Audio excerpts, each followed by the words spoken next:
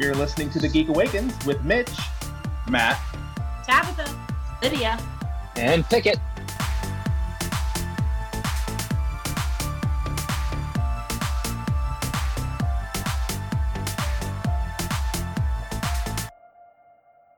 Hey everyone, thanks for listening to our C2E2 special. Back in December, we had the opportunity to cover C2E2, or Chicago Comics and Entertainment Expo, where we got to talk to a bunch of people creating awesome things. If you've never been to C2E2, there's nothing quite like it. Before we get started, I would like to apologize to not only the rest of the Geek Awakens, the awesome creators that you're about to hear, as well as to you, for the delay in getting this published. Between the holidays and other personal things, this just kept getting put onto the back burner. But enough about that. Let's listen to some awesome interviews. So our weekend started Thursday with a pair of interviews. The first was with Gabe Yoakum. He's in charge of exhibitor space on the show floor, not just for C2E2, but also Emerald City Comic Con, New York Comic Con, among others. Check out this interview to hear about his favorite C2E2 memory, as well as the troubles of putting together a con during COVID. So I'm here with Gabe Yoakum, who is the sales executive for digital and events for not just C2E2, but also New York Comic Con, Emerald City Comic Con, about 7,000 other Comic Cons? Just shy of 32,000. Yeah. At least it feels that way in December of 2021. Yeah, for sure. So give us a little rundown of your job duties. If you've ever been on a show floor at any of those shows and you see the exhibitors that are there, I'm responsible for getting them all here. So essentially, it's a sales cycle. They purchase booth space, and, you know, I take their money for it.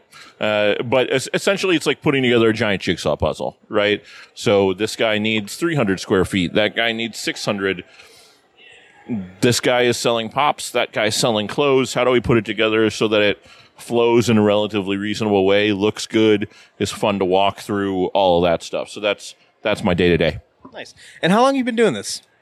5 years. Oh, wow. Yeah. So I started with C2E2. Back in 2018. 2018 was my first C2E2 running the show. I've been with the company since 2017. And then in 2020, I took over the other 3 domestic shows and 2 in the UK as well. Nice. So it's actually just 6, not 32,000. We rounded up. It's okay. So obviously, like, with everything, these last couple of years have been ridiculous. So what kind of challenges has the pandemic brought to preparing for this year's con? It's been interesting, for sure. Working with local municipalities and different cities and states and figuring out what's going to make sense for those locales. It's different show to show. So we've got different rules in different areas that we have to follow and make sure that we're keeping our attendees and our exhibitors safe and ourselves safe to some degree as well. So it's just like anything with event planning. Like if anybody's ever planned a wedding or planned a party of some kind, like it's the same thing, just on a much larger scale with a whole lot more moving pieces. And so it's tough. The pandemic brings a lot of challenges, especially considering, you know, this is the first time we've been able to all be together in a relatively safe way in almost 2 years, right? And so figuring out the best way to do that and ensuring, not just like hoping, but ensuring that everybody is safe, that's what is really the most important thing. Show floor this year is going to look a little bit different, you know? Aisles are going to be wider, less exhibitors, less attendees, but ultimately the getting back, and I'm getting goosebumps talking about it, which goes to show you what a nerd I am about this stuff. But it's like, we're back, right? Like, this is our show. That giant banner over there at McCormick Place that you can see from here, like, you know, I'm so stoked that we're actually being able to do it again, you know, because for a while there, we really didn't know. So, it of course it brings challenges, but it's it's what we do, and we're pretty good at it. Yeah. You mentioned that banner, and like when we were pulling in, like we were going to check into the hotel, like we all saw it, and like I don't know about you guys, but like I don't know, like my heart was happy, like seeing that. It's like, oh, I'm home, So looking forward, can you give us any spoilers for next year's con? It's going to be a hot one. Chicago in August is never not sweaty. So wear your shorts. The lake's right there, so you can visit the beach after the show's over. And it's going to be light out when we get out of the building, which is also something that doesn't often happen during the show. So that's all I've got for you at this point. As we get closer, I might be able to leak a little more for you. But I'm excited for a summer show in Chicago. It's not something we've ever been able to do. Yeah, that is pretty cool. So what is your personal favorite fandom? This is hard. I'm a nerd about a lot of things, as she can attest. My office is a mess of different stuff. And I'm just going to put myself out there. This is going to sound really weird, but it is what it is. Bears and clothes. Name it. Smokey the Bear, the Country Bear Jamboree. Name it. Anthropomorphic animals have a very special place in my heart, and I can't help that. I don't know what to tell you. I promise you, it's completely devoid of sexual intention. I just like animals and clothes. I don't know what to tell you, but now I'm out there. Now everybody knows it. So you're going to Chuck E. Cheese after this, right? Come on, animatronics too. Absolutely. You throw animatronics on top of it, then it's a party, pal. Let's go. I can't wait to have a kid just for an excuse for a 6'5", 350-pound man to go to Chuck E. Cheese. Because right now, I don't have any. Nobody's cool with that. All right, so last question I have for you. What has been your favorite celebrity interaction at a con? Last year at C2E2, we were able to build a really nice relationship that continues with All Elite Wrestling, which myself and my buddy Chris, we put together. We actually ran a pay-per-view event at the Wintrust Arena here attached on Saturday night of C2E2 last year. Like I said, we built a really good relationship. After the show was over, their business team pulled us backstage and gave us the ring-used turnbuckles with the C2E2 logo on them. That's so cool. And they had them signed by the entire roster before we even got backstage. So, it's my most prized possession. It will never be sold. It sits behind my desk at home. But that's by far the coolest thing that's happened to me in and around a convention, with one very important exception. But, other people will talk about that, I'm sure. Awesome. Well, Gabe, I know that these past few months, and especially this weekend, have been very busy for you. I cannot thank you enough for taking a few minutes out of your time to come and talk to us. Have a great con. Appreciate it. You guys, too. I hope you have a good time. Thanks. Next up is Jamie Yoakum, contracted crew member for C2E2. If that name sounds familiar, that's because she and Gabe are actually newlyweds. So Tabitha talked to Jamie about how she got involved with being crew for something like C2E2, as well as a heartwarming story about her favorite cosplay. So I'm here at C2E2 with Jamie Yoakum, contracted crew member and professional librarian. How did you get involved with C2E2? Well, hello. So I've been involved with C2E2 since 2013. I came with a friend. We both worked at Best Buy together, and she was like, hey, I just went to this comic convention, and it was really fun in New York, but I want to go to this one in Chicago. Hey, do you want to come with me? Well, we worked at Best Buy, and I wasn't a very good saver. So I was like, yeah, I would love to come with you. Is there a way to get free badges, though? Or a free way to get in? And so I looked on their website, and there was you can get on crew, you can work, and you can get paid, and you get a free badge. And I was like, oh, ding, ding, ding, that's the winner. So that's basically how it happened. And I started off doing like just basic line management, and they have a thing called spare board, which is like a little bit of everything. I used to like hand out lanyards. And then one year I was put in panels. And at first I kind of hated it. Because all you do is sit there, but you learn to love the people and you learn to love the position. And then eventually I was promoted to area manager. And so now I run all the crew up there, and it's super fun.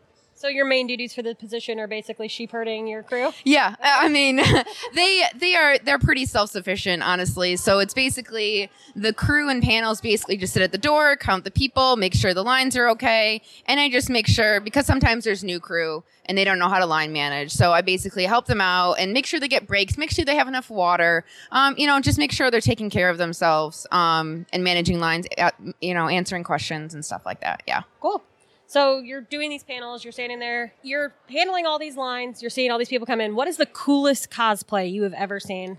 So cool is like a very subjective term. Yep. Yes. So there's this one that I see every single year, like probably as long, I don't remember 2013. I'm like so long ago. I have a very bad memory. So it was like 2015 maybe. Mm-hmm. And there's this mom and this little kid that comes in, and she's dressed as Lilo and he's dressed as Stitch. And the first year I saw them, he was like in a little baby carrier. And every year they come back and dress up as the same thing. And oh my God, like I saw him in 2020 and he was like a full blown toddler. And I'm like, I feel like I know you. Like I've never introduced myself. I'm like, oh, I love your cosplay. And in my brain, I'm like, oh my God, he's gotten so big. But she doesn't know me. So, but they just happen, like, she goes up there to get quiet time. And like on the 5th floor, this year we do have panels up there. But in prior years, we didn't used to have panels up there. So she would go up there and run around with him or whatever. And it's just the cutest little thing. And I hope I see her this year. I don't know if I will because of the pandemic, but that is literally the best cosplay I've ever seen. Just because it's so nice to see, fans come back every year. You're growing up with them and they're growing up with you. Yeah. Because like, it's just so great. It's so great. Yeah. So you recently got married. Yeah.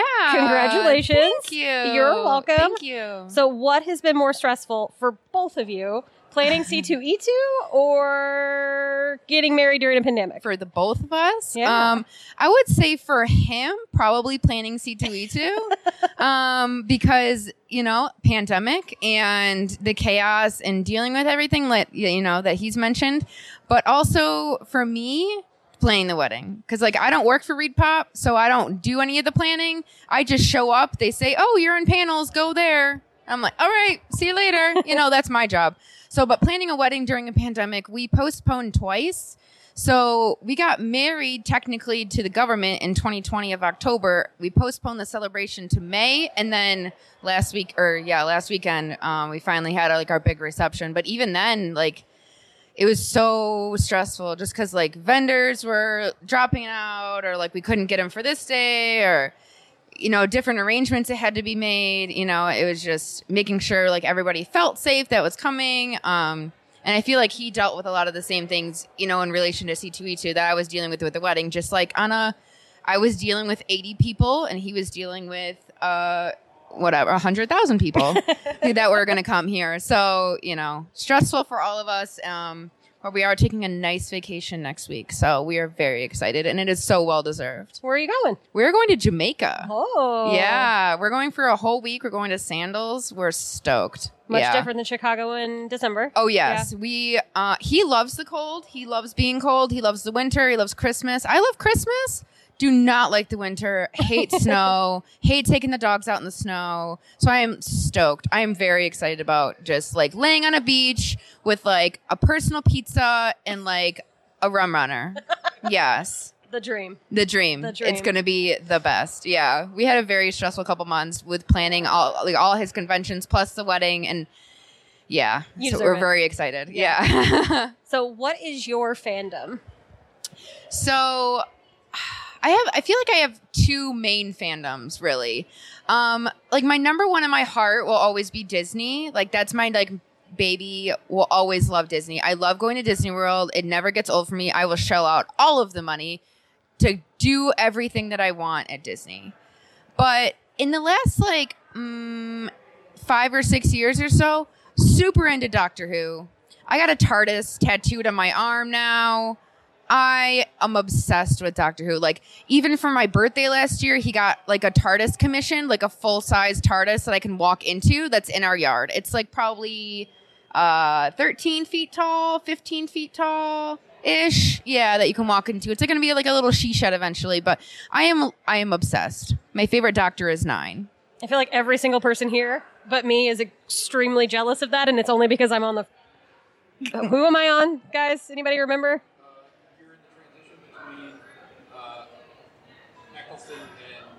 Oh, so Eccleston you're and Tiller. very I'm behind. very early. You're I'm very behind. Yeah.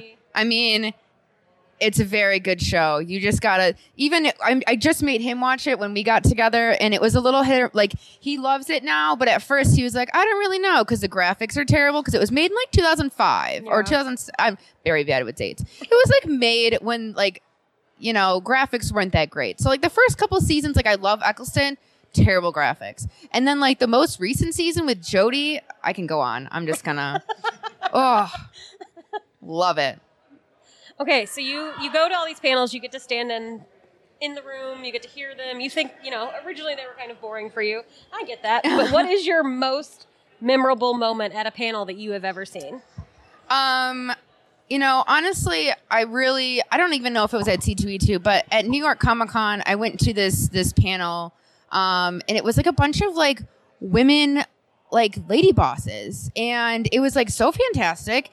It was Jordan Ellis of like Jordan Dene. Okay.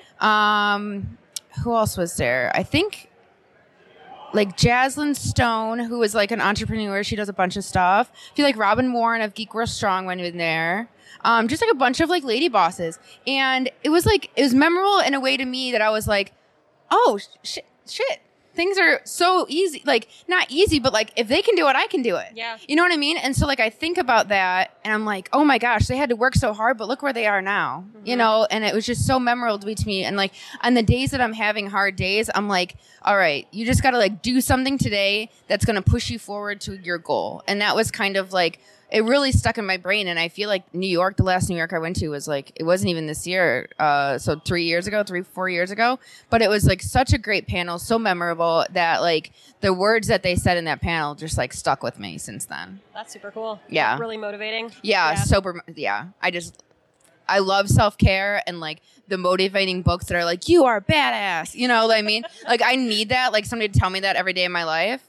So the panel like really, really helped me like get out of that rut and like push myself forward as like a human. That's wonderful. Yeah. Well, we know you're super busy. Yeah. We know you're really tired. I'm you deserve this really long Jamaican vacation. Oh, thank you. So we're going to send you guys on your way and let you have a wonderful con. Perfect. I hope you guys do too. Thank you so much. Tabitha actually reached out to Jamie to see if she saw that adorable Lilo and Stitch cosplay. Unfortunately, she did not see it this year, but here's hoping for next year. So on the second day of C2E2, my podcast gave to me an interview with Tom Rosie and Mike Detterman. For what it's worth, I wrote that joke, before Christmas, and I still thought it was funny, so I'm leaving it. So Tom and Mike are with the 501st Midwest Garrison. And they talk to us about Behind the Bucket, which is a documentary they put together on the Garrison. About midway through, you hear a band welcoming con-goers with music from Star Wars, which was pretty perfect timing. So I am here with Tom Rosie and Mike Detterman, who have a special screening of a awesome documentary tomorrow. So first off, before we get to that, how's con going for you so far? It's pretty good. I mean, it's nice to be back in the swing of things with everything, happening in the world. And so it's nice to see people out and, vendors here and everyone just kind of doing their thing. Yeah. I concur. So tell us a little bit about your documentary. It's called Behind the Bucket. And then also, tell us about the 501st in general. So the documentary kind of came about because I am a 501st member, and so I've been trooping, which is one of the terminologies we use when we go to events for a while, and also here in Chicago, the Midwest Garrison, as we're known. 501st is what the club is known worldwide.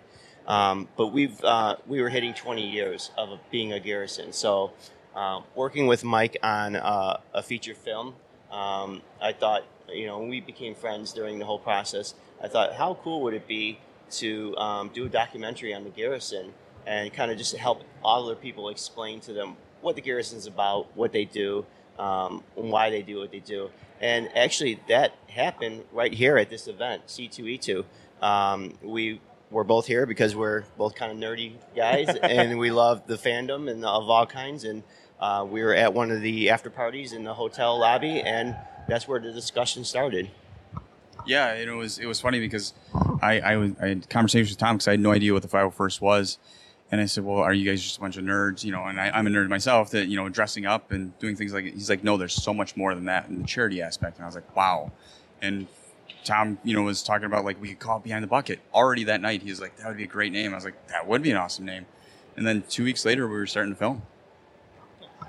So how did you first get involved with the 501st? Well, I think actually I'm going to refer to this event again because, as a child, my dad would decide to take me to places, he, not knowing really what things were. But I come from a divorced family, so, my dad would pick me up on the weekends and he'd find something for me and my sister to do. And this is one of the things, events like this, and take us to comic book shops. So, this is kind of my thing since a child. So, Star Wars is something I've always loved, obviously. I've had friends tell me, yeah, it doesn't surprise me that you became a stormtrooper. That doesn't, I was a kid, you'd come over to my house and I had Star Wars toys everywhere. But I was buying those toys and collecting those things when those things weren't available. I mean, during this whole drought season, years where the movies came out and you never knew about anything ever coming back out except for the books and those kinds of things. So I was going to places like thrift stores and, flea markets to buy stuff, that I really liked or reminded me of my childhood. So anyways, I think it was a natural progression to find out that there was a club of people dressing up as, characters from the franchise, and I just wanted to know how to get involved. I would see them at the booths here. I would talk to them, but I didn't really know about the process. And it wasn't until my sister actually ended up marrying a 501st member, ironically enough, that I kind of figured out how it worked. And I was coming to events and I was kind of handling and just helping out. And then eventually ordered a kit, which was a costume, and worked towards putting that together, getting my approval. And, it went through pretty quickly. I spent a couple of years, handling and helping before I was an actual official member. But I thought, man, if someone else is kind of wondering how to do it, this is a perfect opportunity to, let people know it's obtainable and this is something you can do. How did I become the 501st? Like I had become a member. I mean, it was through filming, just being around them as we were filming this documentary, and then Tom and the group, and especially Tom, how do I explain that process? Like they were generous enough. They got me a costume and everything like that, and Imperial crew, and then I was able to take my photos and become a member. Awesome. It was cool. So Behind the Bucket is having, and this is very apropos music right now. So Behind the Bucket is having a special screening here at C2E2 this weekend. Any other chances to see this film? Oh yeah, absolutely. There's going to be plenty of chances. So we submitted the documentary to C2E2 Repop, and we only got notification about 3 weeks ago. So we had it pretty much in a bag, but in post-production, there's obviously things, color correction and stuff we wanted, and we were planning for the first of the year. So it was a bit of a scramble to get this up and going, and there's still little tweaks we're going to have after the screening. But I guess your original question was what? It was what? Any other upcoming chances to see it? Oh yeah, so the plan is to have a premiere and then film festivals and those things like that. So that's my setting those things up right now. Yeah, there's going to be plenty of opportunities right now. Again, since it was such a scramble to get it for this show, a lot of things got put on the back burner as far as like setting up other locations. And January and February are going to be tough months anyways, especially in this area where we could get 10 feet of snow or negative 60. So. Right. So, what's been the most rewarding thing that the 501st has done that you've been a part of? Well, I talk about it in the documentary as well, and I think most people have the same consensus that there's always a moment on an event or a troop that kind of sticks out to you. It's usually a cool kid that you meet, or it's smiles that you give to someone. I mean, their parents along with the kids are just as excited to see you, and depending on the kind of costume you're in, some of them lose their minds. They're like, wow, this is so cool to have this character that they've watched on screen in front of you. But I think also it's part of the community. It's a second family. It's like finding your tribe, in a sense. So just being there at the event with your friends. These might be people that you don't see for a while, or only at these events. But it's really nice to see them, and then you're having fellowship, you're having a community, you're having costuming, and you're having your love for this franchise and fandom. I would concur. I mean, I'm still new, and then all of a sudden the pandemic happens, and so I wasn't able to enjoy a lot of things. So I've got one last question for you guys. How can people find your chapter of the 501st, and then what can people do to be a part of it? So if you're local, obviously the Midwest Garrison is one of the websites you would want to check out. Check us out. Come to these events. Come talk to us. Even if you see us at a parade or any other event, feel free to talk to any of us. We're more than happy to let you know whatever you need to know and give you all the information you need to know. If you want to find us, for the Behind the Bucket, it's social media. This is obviously the biggest platform. We make our announcements on there. We post pictures and we do all kinds of things. So that would be, for Instagram, Behind the Bucket Doc, which is all one word. Behind the Bucket for Facebook. Behind Bucket for Twitter. BehindTheBucket.com. And BehindTheBucket.com. Yeah. Awesome. Well, Tom, Mike, thank you so much for taking time out of your day to talk to us. Very much looking forward to seeing this, finalized and everything, and enjoy the rest of your con. Thank you very much. Appreciate it. Next up is Helen from the Science Fiction Outreach Project. This was a popular spot on the show floor because the Outreach Project was giving away free books. Check out this interview to also hear details about next year's World Science Fiction Convention, which is going to be September 1st through the 5th in Chicago. Matt here from the Geek Awakens with Helen from Science Fiction Outreach Project. Yep. How are you doing today? I'm doing well, thank you. Good. So give us a little bit of an overview of what the Science Fiction Outreach Project is. Sure. So we've been doing this for about 10 years now. Okay. So we know that at comic conventions, there are lovers and readers of science fiction and fantasy. And they know about comic conventions, but they don't necessarily know that there are conventions for those of us who love the books. Okay. Right? And so we had this idea 10 years ago that especially promoting like local conventions that are more literary focused, the World Science Fiction Convention that moves around every year. We said, this is how we find them. We give away books, right? This is how we find the readers at a Comic-Con and go, hey, if you like Comic-Con, you're probably going to like us too. So that's what we've been doing. We find a comic convention every year near where the World Science Fiction Convention will be. And we go there, and usually over the course of the weekend, we give away around 5,000 books. Wow. Yeah. That's a lot. Yes. So all the books that you're giving away, where do you get those books? They've all been donated to us for the most part. Okay. So sometimes we have publishers who send us, multiple copies of a book. But we just have people who donate. We have a couple of book drives at some local conventions. Okay. People will just ship us boxes of their used books. Half Price Books has been a great donor to us in the past. Awesome. So yeah, everything here. The only exception is we try to keep books for little kids as well. Mm-hmm. We don't get a lot of those donated, but again, Half Price Books, we go and they give us some, or we go to their dollar shelf and find books for little kids. Well, awesome. Because we're also all about, promoting literacy and reading of the genre, right? And so we want to start them small. Oh, of course. Absolutely. The best way to start them. So the other thing you're doing here, like you said, is promoting right now, SciCon 8, which is World Science Fiction Convention. It is the 80th World Science Fiction Convention. Okay. WorldCon started in 1939. Oh, wow. Okay. So this will be the 80th one. They took a few years off for World War II, as you did back then.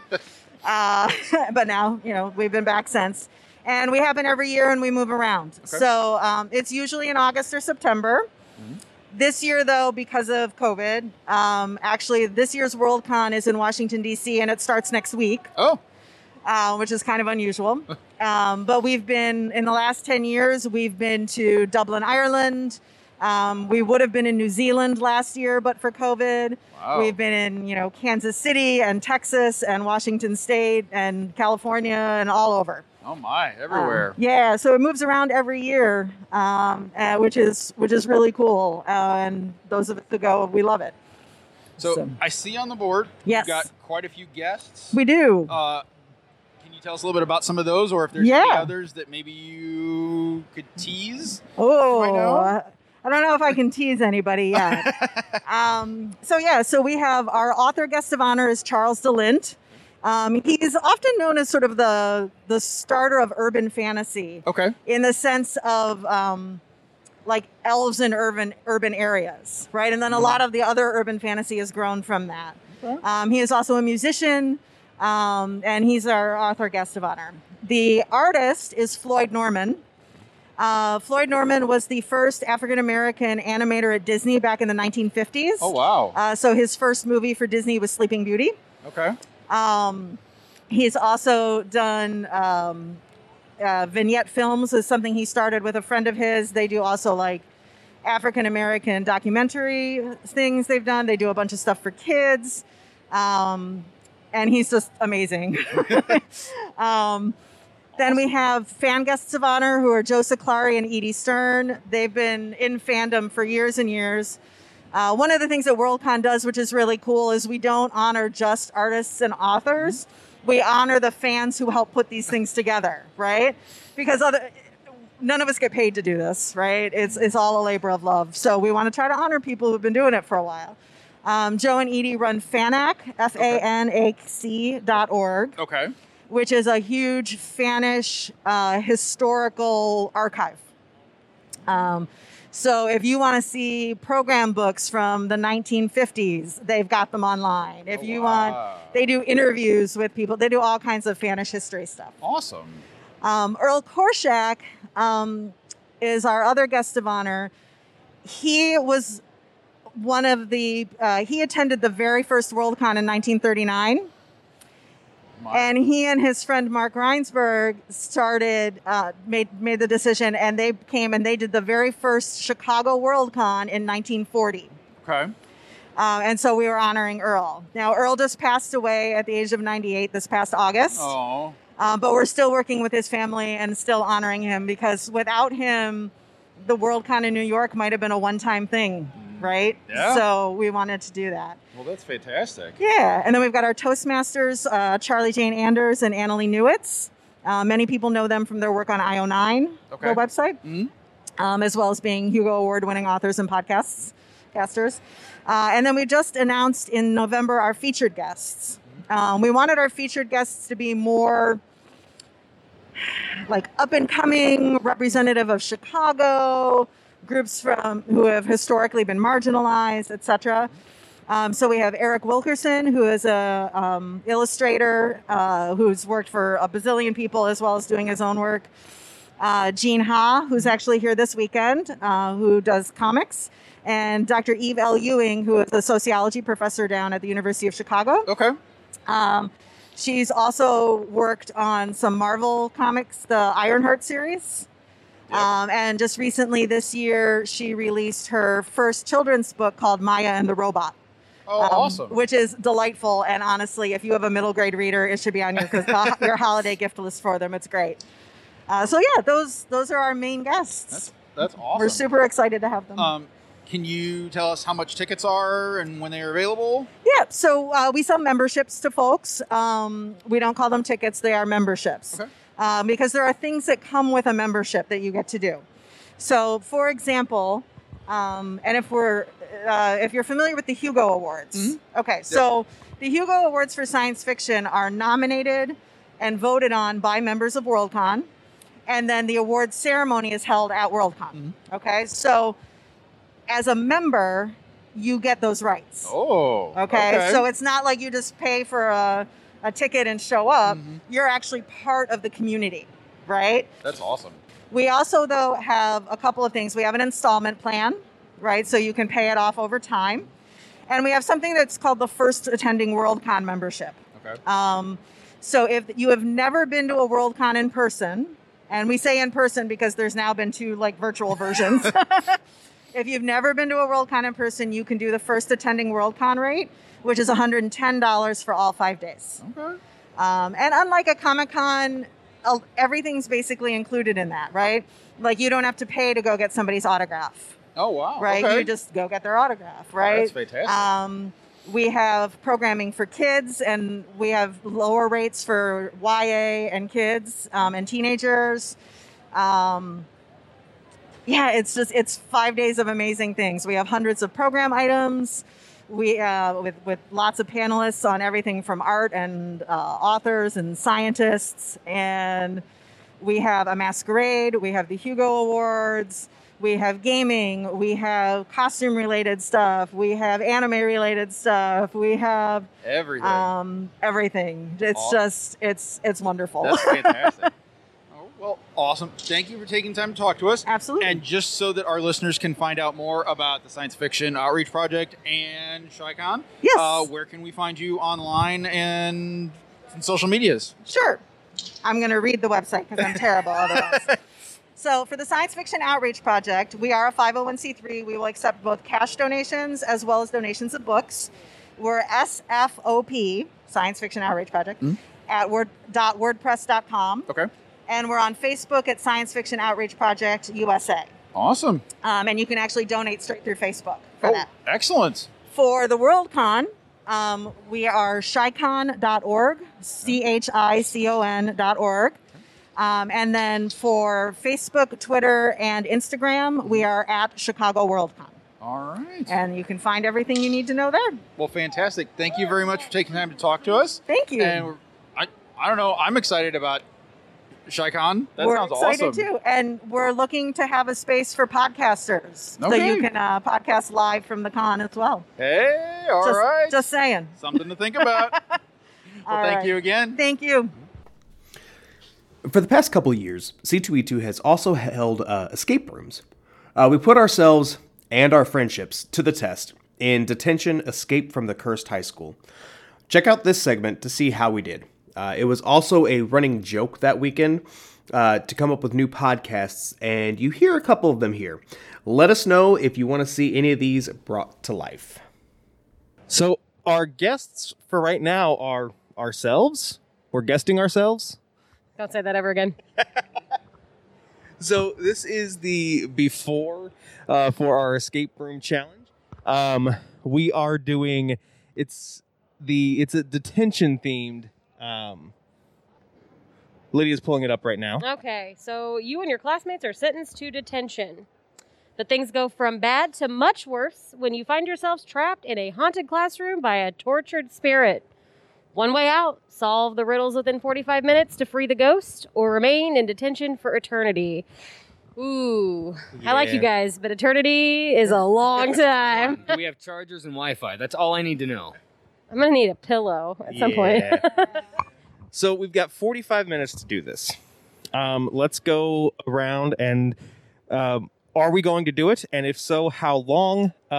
Matt?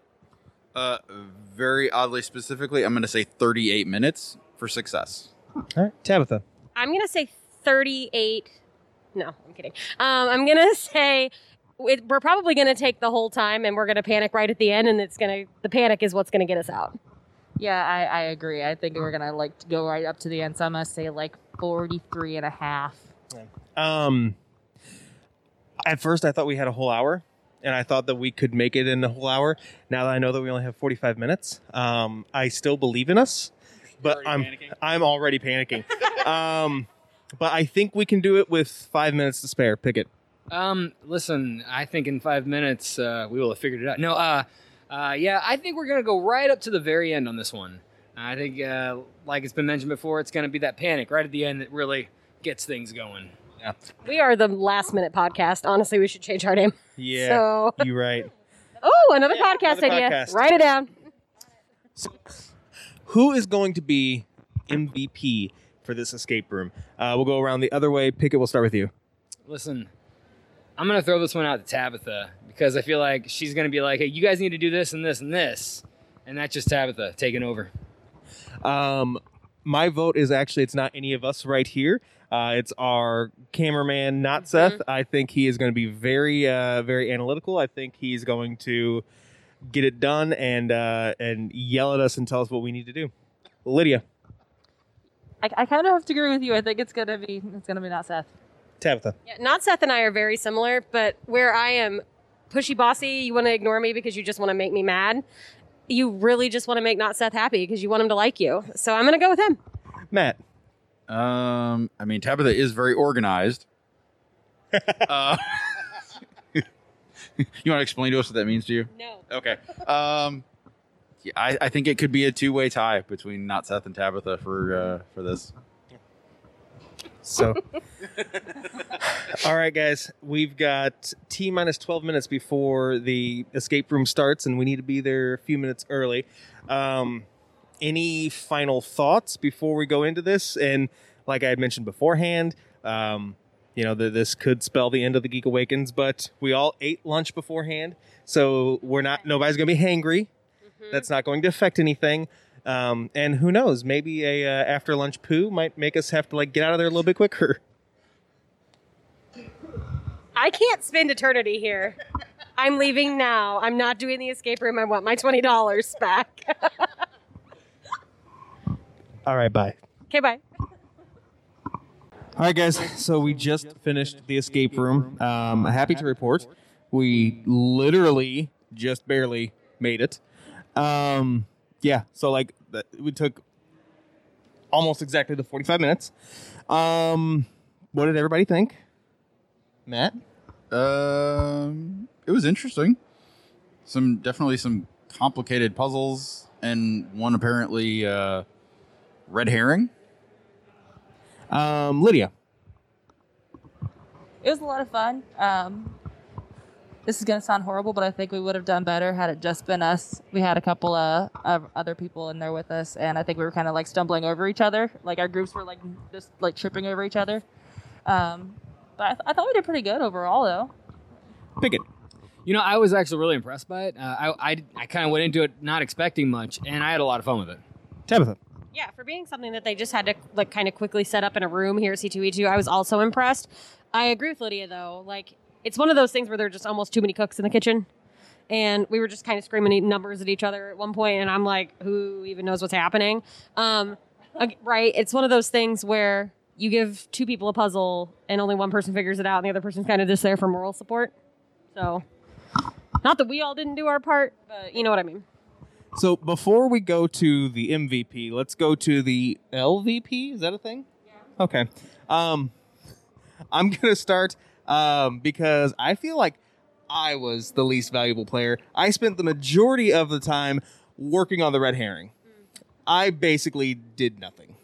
Tabitha, what are your thoughts? I was assisting you with your red herring. Oh, that's our new podcast, Mitch and Tabitha and the Red Herring. Also a Boxcar Children book. I don't feel like anybody in there out of our group was useless. I feel like we all contributed. We were all working on separate projects. There was no way for us to know that we were working on the Red Herring. It could have been the things everybody else was working on. So, Matt. And this is just who I am, but I felt like it was me because the lock that we got one lock accidentally based on the numbers that I came up with, and the lock that we scrambled to get at the very end was the puzzle that I'd been working on. So I somehow gave the wrong numbers, But we still got a lock open? Yeah. So I don't know. Maybe you're psychic. And you just like don't know it. I mean, maybe. Lydia, who do you think was the least valuable player? I don't know, because I kind of was like hyper focusing. I know me and Pickett worked on a lot of stuff together, so like I honestly didn't notice where you three were a lot of the time. He's like, who are you thinking? It's like, oh wait, there's other people helping me here. Wait, what? But no, I think we like all did a decent part. But like, yeah, you and Tabitha working on the one puzzle, and then Matt was working on the other. So I mean, I don't know. I don't have a good answer, guys. Pickett. I'm gonna say the baby. Ooh, that's a good point. You're right. That baby did nothing. Literally didn't even carry its own weight. So one thing, and I don't want to spoil the thing at all. In case you guys are watching this and you decide to do this same escape room. I feel bad. I like decimated that skeleton. Decimated You violated that skeleton. thing. For nothing. For absolutely nothing. Yeah. Skeletons serve no purpose. Well, yeah. Anyway, so who was the MVP? Lydia, you're holding the microphone. We'll start with you. I don't know. Who got the most locks open? That's a good question. I know. I mean, I feel like... See, I know, like, I assisted in a lot of other places, but I didn't open a single lock myself. Okay, well, this is going to sound like really, really wrong, but I got like 2 or 3 by myself, so... That's fair. That's fair. Tabitha. It was the guy who was giving us hints toward the end because he felt friggin' sorry for us that we were all so close. And or it was the girl in there. Like, she was just sitting in front of that thing like, boop, boop, boop, yep, boop, boop, boop, yep, boop, boop, boop, yep. And I think it was like her, like she was listening to all of us. I don't know if it was because she had the baby in the room and was just like, I got to block out the baby for a second, guys. So, I don't know. I think it was her. We should have gotten her opinion. Matt. Her husband was also super helpful. He was the one that had any clue what was going on with the Pokemon game and figuring out which, like, the correspondence between the picture on the lock and the puzzle. Like, this puzzle went with this Pokemon, this puzzle went with this Pokemon. That was super helpful to figure out. So I don't know that he got any of the codes, but at least knowing which codes went with which lock was quite helpful. Yeah. I'm going to have to echo you, Tabitha, the wife. Yeah, she was kind of like everywhere. And yeah, and I'm on top of it. But I will say though, like, not Seth, like your key, like, combination thing right at the very end. I mean, anybody else? Saved it. Anybody else? I don't think we would have done it. Pickett. From our group, I will say Lydia, she opened the most locks. I will say though, Matt was frantically working on that puzzle, and as far as we were aware, figured it out fairly quickly. So there's that. Just figured out the wrong puzzle quickly. I mean, on brand. Happy accident. So Matt's name in the group chat is now Bob Ross. Oh my god. Yes. So, all right, let's go ahead and end this here. I know, Matt, you've got a panel you need to get to. Yep. I've got a panel coming up that I want to get to. So, yeah, good job, everybody. I'm proud of us. Yay us. Woo! C2E2 brings in tattoo artists from all over the country for people who want to bring home an extra special souvenir. I had talked for years about doing this, and this year I took the plunge. After checking out the tattoo artists, I decided on Mikey Brown from Rose City Tattoo in Springfield, Ohio. While you're listening to this interview, check out our Instagram at the Geek Awakens Podcast to see my finished tattoo, as well as Mikey Brown Tattoo to see more of Mikey's work. Lydia here with Mikey Brown, who is actually about to tat up our very own Mitch. He is psyching himself up right now. I think he's getting a little nervous. He won't say it, though. A couple questions for you before you get started, though. How long have you been a tattoo artist? I'm getting ready to hit my 10th year, actually. Oh, wow. That's awesome. What got you into the art of tattooing? I I kind of started out wanting to do comics, and then I soon realized drawing comics is very hard. But I always had like in the back of my mind to do this, and like way back in the day, I had friends. They kind of made me like the really bad prison style tattoo machines and stuff, and like I was terrible, but you know, it gave me the idea, like, you know, maybe if I could figure this out, this might be cool. Yeah, kind of worked way up. So yeah, eventually I quit my factory job, and I just told myself like I'm gonna figure this out. So that's really cool. Yeah. I like how we go from comic books are hard to I'm going to tattoo skin. Hey, it's crazy, but yeah. What's one of your favorite or weirdest tattoos that you've ever done? I do a lot of realism. I would probably say I did like a color portrait of the Incredible Hulk once, and I'm a big Marvel fan, so yeah, that was really cool to do. I actually did the weirdest one I've ever did. I did a realistic poop emoji on this guy's butt. Oh my god! Oh, that is That is amazing. It was done. One of his friends dared him to do it, so can't back down from a dare. Yeah. All right. Well, thanks for talking to us. No Before we get over with, where can people find your art / where are you located when you're not hanging out at a con? I am located in Springfield, Ohio. I own Rose City Tattoo. I've been open, I think, right around 7 years, I'd say. You could go to Instagram. It's Mikey Brown Tattoo. It's really simple. Or you can just look up Rose City Tattoo on any of the social media platforms. Cool. Well, thanks for talking to me. Yep. Be gentle on Mitch. He's a newbie. He'll be okay. I'll get him through it. He'll be fine. But, all right, thanks. Next up, Pickett chatted with Daniel from Tea and Absinthe. These tea makers were constantly busy all weekend. I believe I'm the only person in our group to not get any tea from these guys that weekend. But I did end up getting a sampler pack for Christmas. There is an echo that does eventually go away, but don't let that detract you from this fun interview. Hey, what's going on, guys? Pickett here with the Geek Awakens, and I am here with Daniel from Tea and Absinthe. How do you do? How are you today? I'm doing great. Yourself? I'm awesome. How has your weekend been? I love Chicago. This is always a great show. People here are wonderful. You know, what more can you ask for? Exactly. So we're going to talk about your guys' stuff here. First and foremost, I tried some of your tea. I tried what was called TVA, which, for those of you who are Loki fans, you'll understand is, well, I guess I should really get into what you guys do first. So these guys make tea that is flavored by fandom, essentially. Tell us a little bit about that. Yeah, so we thought a while ago that we would bring loose leaf tea into conventions and fandom, and since we're big fans, we thought it'd be fun to get our flavors connected to our various fandoms. So we have a collection based on Doctor Who, a collection based on a famous wizarding school, lots of fun stuff like that, and more recently, one based on Loki. Yes, and that's the one I tried this morning, and I got to tell you guys, I'm not a warm drink fan, but there is no other way I think I could drink that, because it was amazing. It was so good. He and Daniel and I were talking just before this, and we mentioned that I was like, I can't really explain how it makes me feel. And he goes, well, somebody explained it once to me as licking the walls of the TVA, but in a good way. And I'm going to go with that.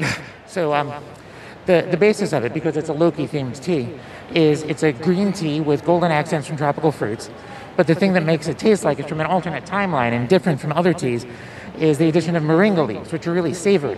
Okay. So you've got the sweetness and the tartness from the fruits. You've got the flavors from the tea. And then you've got the moringa bringing this odd savoriness, like hits all those umami buttons. Yes. So it's a really round kind of, like the color of shining light through a piece of amber. Exactly. That's how it tastes. Yes, and I'm telling you guys, you'll have to try that because he's not wrong how he's describing it. It might sound weird, but I'm telling you, it's real.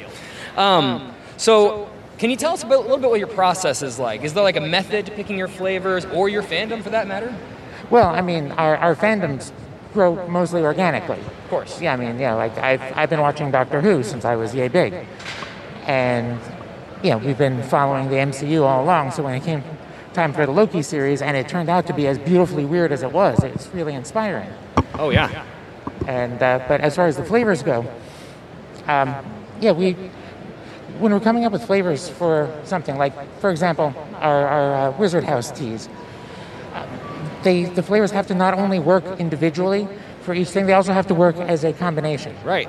So there were some times we thought we had the right tea, and then we looked at the other ones and went, no, it's too similar. So you got to start from scratch again. And well, that's really cool. I've seen a lot of people who've made like various types of things, and they kind of taste similar. Everything kind of tastes. This is good. It's like the other thing though. So, but the two teas we had this morning were vastly different, and that's I think what I'm most excited about because I love tea and I love the different options. So now, what is your favorite tea? So the tea that I've been drinking the most of recently, and it's really hard to pick a favorite because I drink a lot of tea. But the one I've been doing for breakfast pretty much every day is the Road So Far. Okay, so supernatural. Right. Yeah. So the flavor profile we went for that is blackberry maple. Ooh. Because since the boys are always eating at diners, between waffles and pie, that was kind of the flavor element.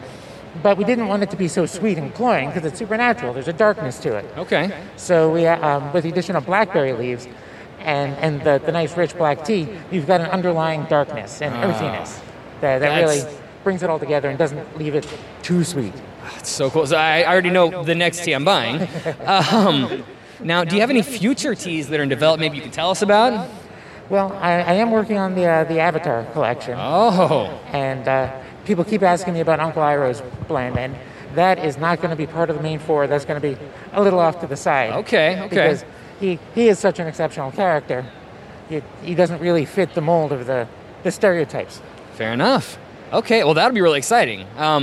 I've seen what you've done so far. I'm really excited what you're going to do with that. So despite the fact that your name is tea and absinthe, you don't actually sell absinthe. However, you can find absinthe supplies here. Mm-hmm. Tell us a little bit about those. So one of the reasons we're called tea and absinthe is, well, we started off in the steampunk scene when we switched our business to tea. And we were thinking, how do people enjoy themselves in the Victorian era? And, there's lots of ways people do, but we kind of distilled it down to two beverages that both take time and ritual. Yes. With tea, you have to, sit there and let it brew. You can't just, throw it into a cup and you're done. Right. And likewise with absinthe. Well, yeah, there's a whole process there. So many people have come into the booth and said, somebody gave me a shot glass full of absinthe once. It was terrible. Yeah. If somebody gives you a spoonful of coffee grounds, you're not going to have the best coffee experience. Exactly. You need the water. You need the time. Right. And so that kind of stepping back from doing everything right now and waiting and enjoying the experience. So that's where the absinthe comes in. I love that.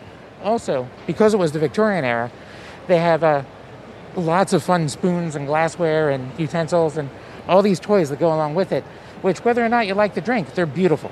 Yes. Yeah, and that was a lot of the stuff I've seen here at your shop is just really nice. Thank you. Like, aside from the fact that you're going to use it to make tea or to make your absinthe, it just looks cool. It's stuff you want to leave out, not put away.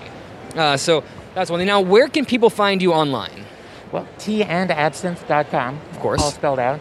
And our socials are all pretty much that, just tea and absinthe, but without spaces. Right. Fair enough. So tea and absinthe, you guys can find them all over the place, but especially on their website. Now, you guys sell tea on your website. You sell all your products on your website, right? Yeah, although occasionally, especially right now. Of course. Since we've been doing shows on the road so long, some of the stuff is here. Okay. And not on the website until we get back home. Makes sense. So, now listen, I've had a blast talking to you. I've also had a blast trying your tea because it's awesome. Thank you so much for taking the time to talk with us today. Quite welcome. Thank you for coming in, trying our delicious teas. And it is delicious. Thanks a lot, guys. On the last day of the con, Matt spoke with Jared from Reppin' Pins.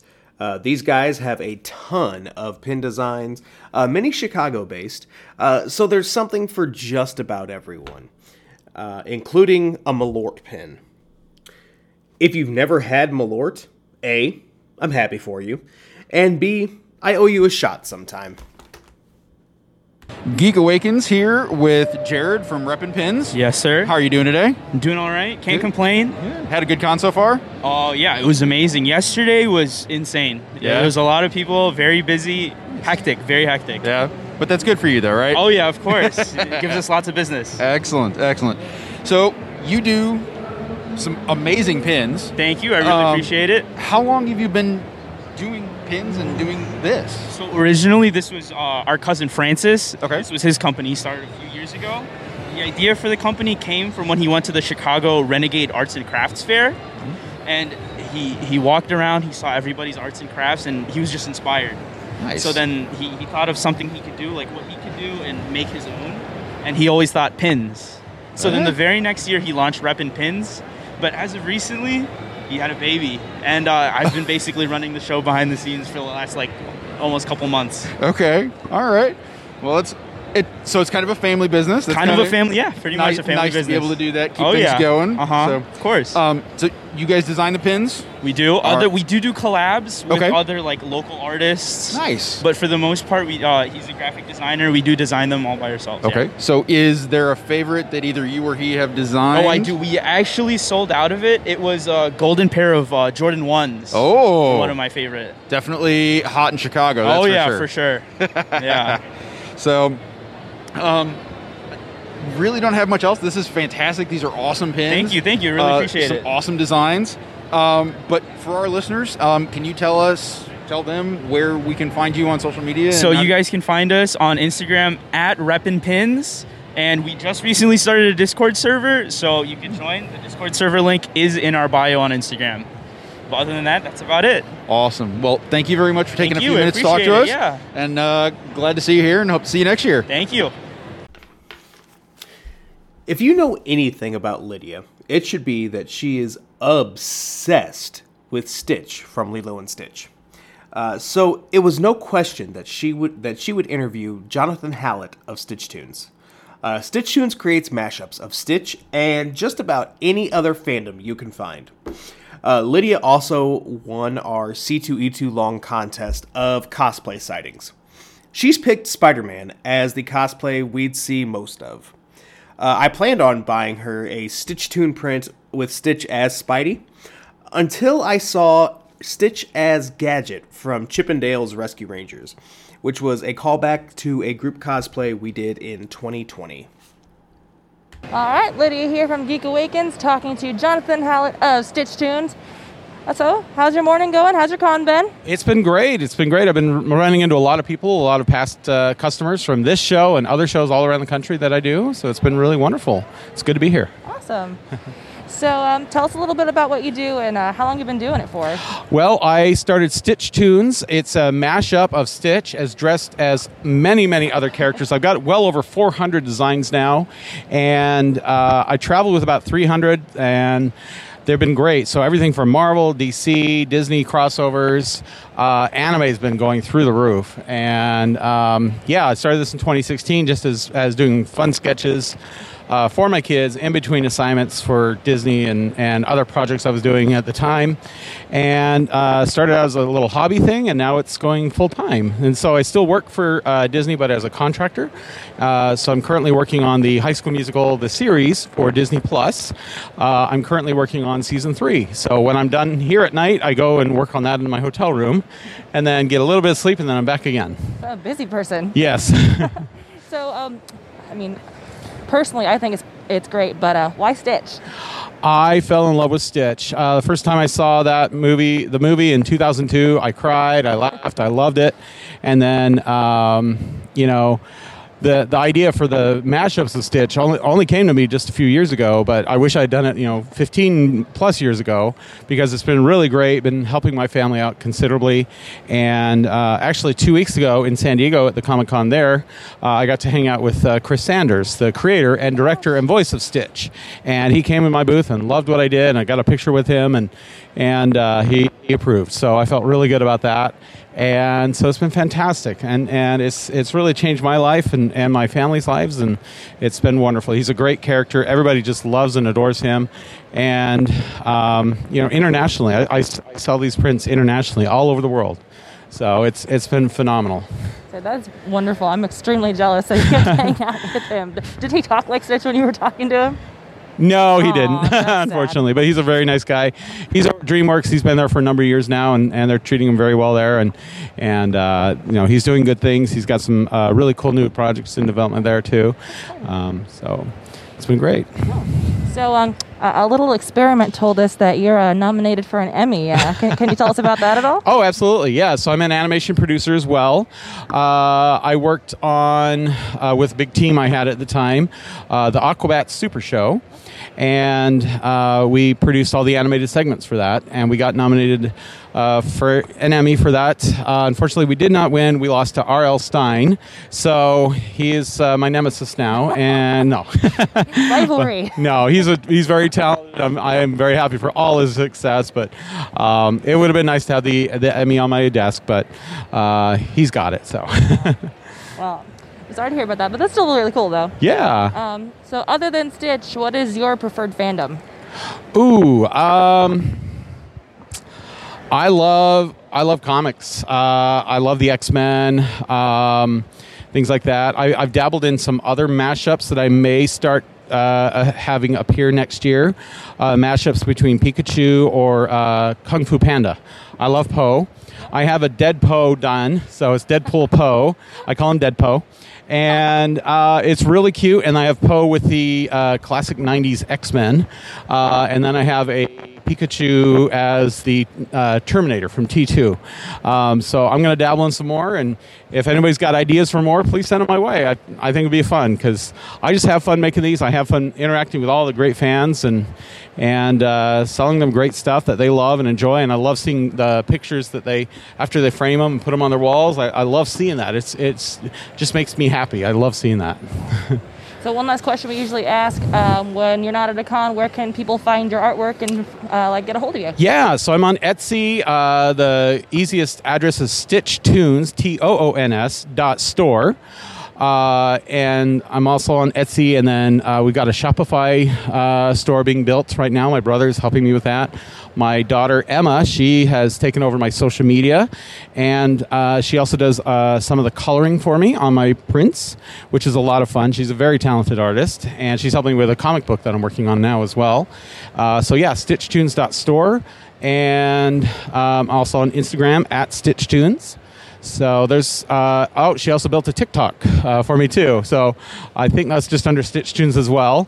And she built up like 1,500 followers in like just a week. So it was a lot of fun. That's impressive. All right, well, thanks so much for talking to us. I hope you have a good con and have a good day. It's been great. Thank you so much. Thanks. Our last interview is with Blue Delaquanti, author and illustrator of graphic novels O Human Star, Meal, and the upcoming Across a Field of Starlight. We talked about their struggles putting together a weekly webcomic, as well as how this is an exciting time not only for queer comics, but for queer creators as well. One of the good things about me taking so long to put this special together is that I'm a lot further along with O Human Star than I was when we did this interview. This series will tug at every emotion you have in the best way possible. So do yourself a favor and check it out. I am here with Blue Delaquanti, who is a comic artist and writer of comics like O Human Star and Meal. Blue, how's your con going so far? It's been going all right. It's Saturday's off to a strong start. Awesome. So you recently finished O Human Star, which is the with the third volume being released. What is this book about? This is about, essentially, an inventor who wakes up one morning to discover that he's now in a robot body and has been dead for 16 years, so he has to get his life back together. That is awesome, and like I had told you, I picked up the first volume, and she did not pay me to say this, but get the first volume of this book. It is fantastic. So another book that you're selling this weekend is called Meal. Yesterday, when we were talking about it, there was something that you told me that you make sure to tell everyone who's looking about it. So what's this special thing about this book? It's about bugs, and it's about eating bugs. So it's essentially a short graphic novel about a young chef who moves to town to try and get her dream job at a new restaurant that specializes in insect cuisine, which is something that I find really interesting. I love learning more about it. I made a manga-style restaurant romance comic about it, but it's all about eating insects. That is A little gross, but I'm here for it. Yeah, not everyone's into it. I've learned that. So I just say it up front and people can just move on, no hard feelings. Nice. So you're also hyping your next book, which is coming out in, I believe, February of next year? Yeah, it's called Across the Field of Starlight. It's coming out from Random House's new graphic novel imprint. The way I've been describing it is it's a young adult space opera about a kid from a Star Wars-style society, lots of fighting, lots of resisting against an evil empire, who accidentally becomes pen pals with a kid from a Star Trek-style society. Lots of curious scientific inquiry, keeping the peace, totally different vibe. And so that is what I have been promoting for it to come out in a few months. Nice. Yeah, I am here for that. So how can people pre-order that? They can pre-order it through basically anywhere. Amazon, other online vendors, and indie bookstore of your choice. They should be able to pre-order it. Nice.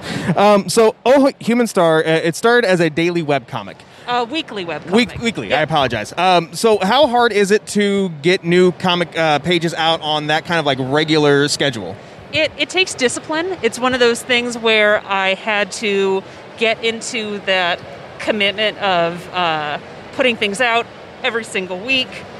Some weeks were harder than others, and thankfully I was in a right place, right time with my comic where my readership snowballed, so I started seeing feedback and, like a genuine response to pages coming out, so that motivated me to finish it. Webcomics is one of those things where people will drop webcomics all the time, and it's just kind of expected because you're often not the same person that you were when you started a webcomic when you were 22, when you're 32. But I really started getting close to the end. I was like, I could actually do this. So after 8 years, I was able to complete the story, and it was a big, maturation for myself as a comic artist. Nice. So your comics feature LGBTQ main characters. Yeah. In your opinion, how important is it to feature these types of characters? I think it is a really exciting time for queer comics, LGBTQ artists. I think it's one of those things where it was just really difficult to get those kind of authentic stories in the traditional comics world. And now with online comics, web comics, self-publishing mediums like Kickstarter, Patreon, where you can promote and distribute your work through less standard channels, it's way easier, and it's never been a more vibrant field for queer comics. It's awesome right now. Nice. Now, I've only got a couple more questions for you because there are a ton of people walking by and everything. Yeah. So was there a certain character or comic creator that got you into your passion? Oh, boy. It kind of runs the gamut. So for context, early 2000s is when I started reading comics. I was really into Jonan Vasquez, Johnny the Homicidal Maniac, and I was 11 years old. I thought that was the funniest stuff in the world. I also came in during web comics, so I really like Hiromu Arakawa, who did Full Metal Alchemist. I love Mike Mignola, who did Hellboy. I got a lot of inspirations all from that time period, and it's from all over the place. But it was just a really fun mix that I kind of informed my style in a bunch of different ways. Nice. So last question, how can people find you online? They can find me through my website, bluedelaquani.com. If you want to read the entirety of Oh Human Star, you can do so at Oh Human Star, that's just the letter O, humanstar.com. And just keep an eye out. I'm on Twitter, I'm on Tumblr. It's not that hard to find me. There's not many Blue Delaquanis out there. Awesome. Blue, thank you so much for taking the time to talk to us, and have a great con. My pleasure. You too. And that's a wrap on our interviews from 2021's C2E2. C2E2 2022, that's a lot of twos, is going to be August 4th through the 6th in Chicago, obviously. Why would they have the Chicago Comics and Entertainment Expo in any city other than Chicago? But I digress. And we'll be at McCormick Place. We definitely hope to be back there this year to do this all over again and to talk to some more awesome creators of any kind of geekdom or fandom that you can come up with. But that is going to do it for this episode of the Geek Awakens. We'll be back later this week, but in the meantime, check us out on all of our social medias. We'll be posting a few things. While you're there, give some feedback. Tell us what cool stuff we're missing out on. Any questions, comments, or concerns, then shoot us an email at thegeekawakenspodcast@gmail.com. From all of us at The Geek Awakens, thanks for listening, and we hope to catch you next time. This is normally where I'd say everybody say bye, but I'm the only person in this room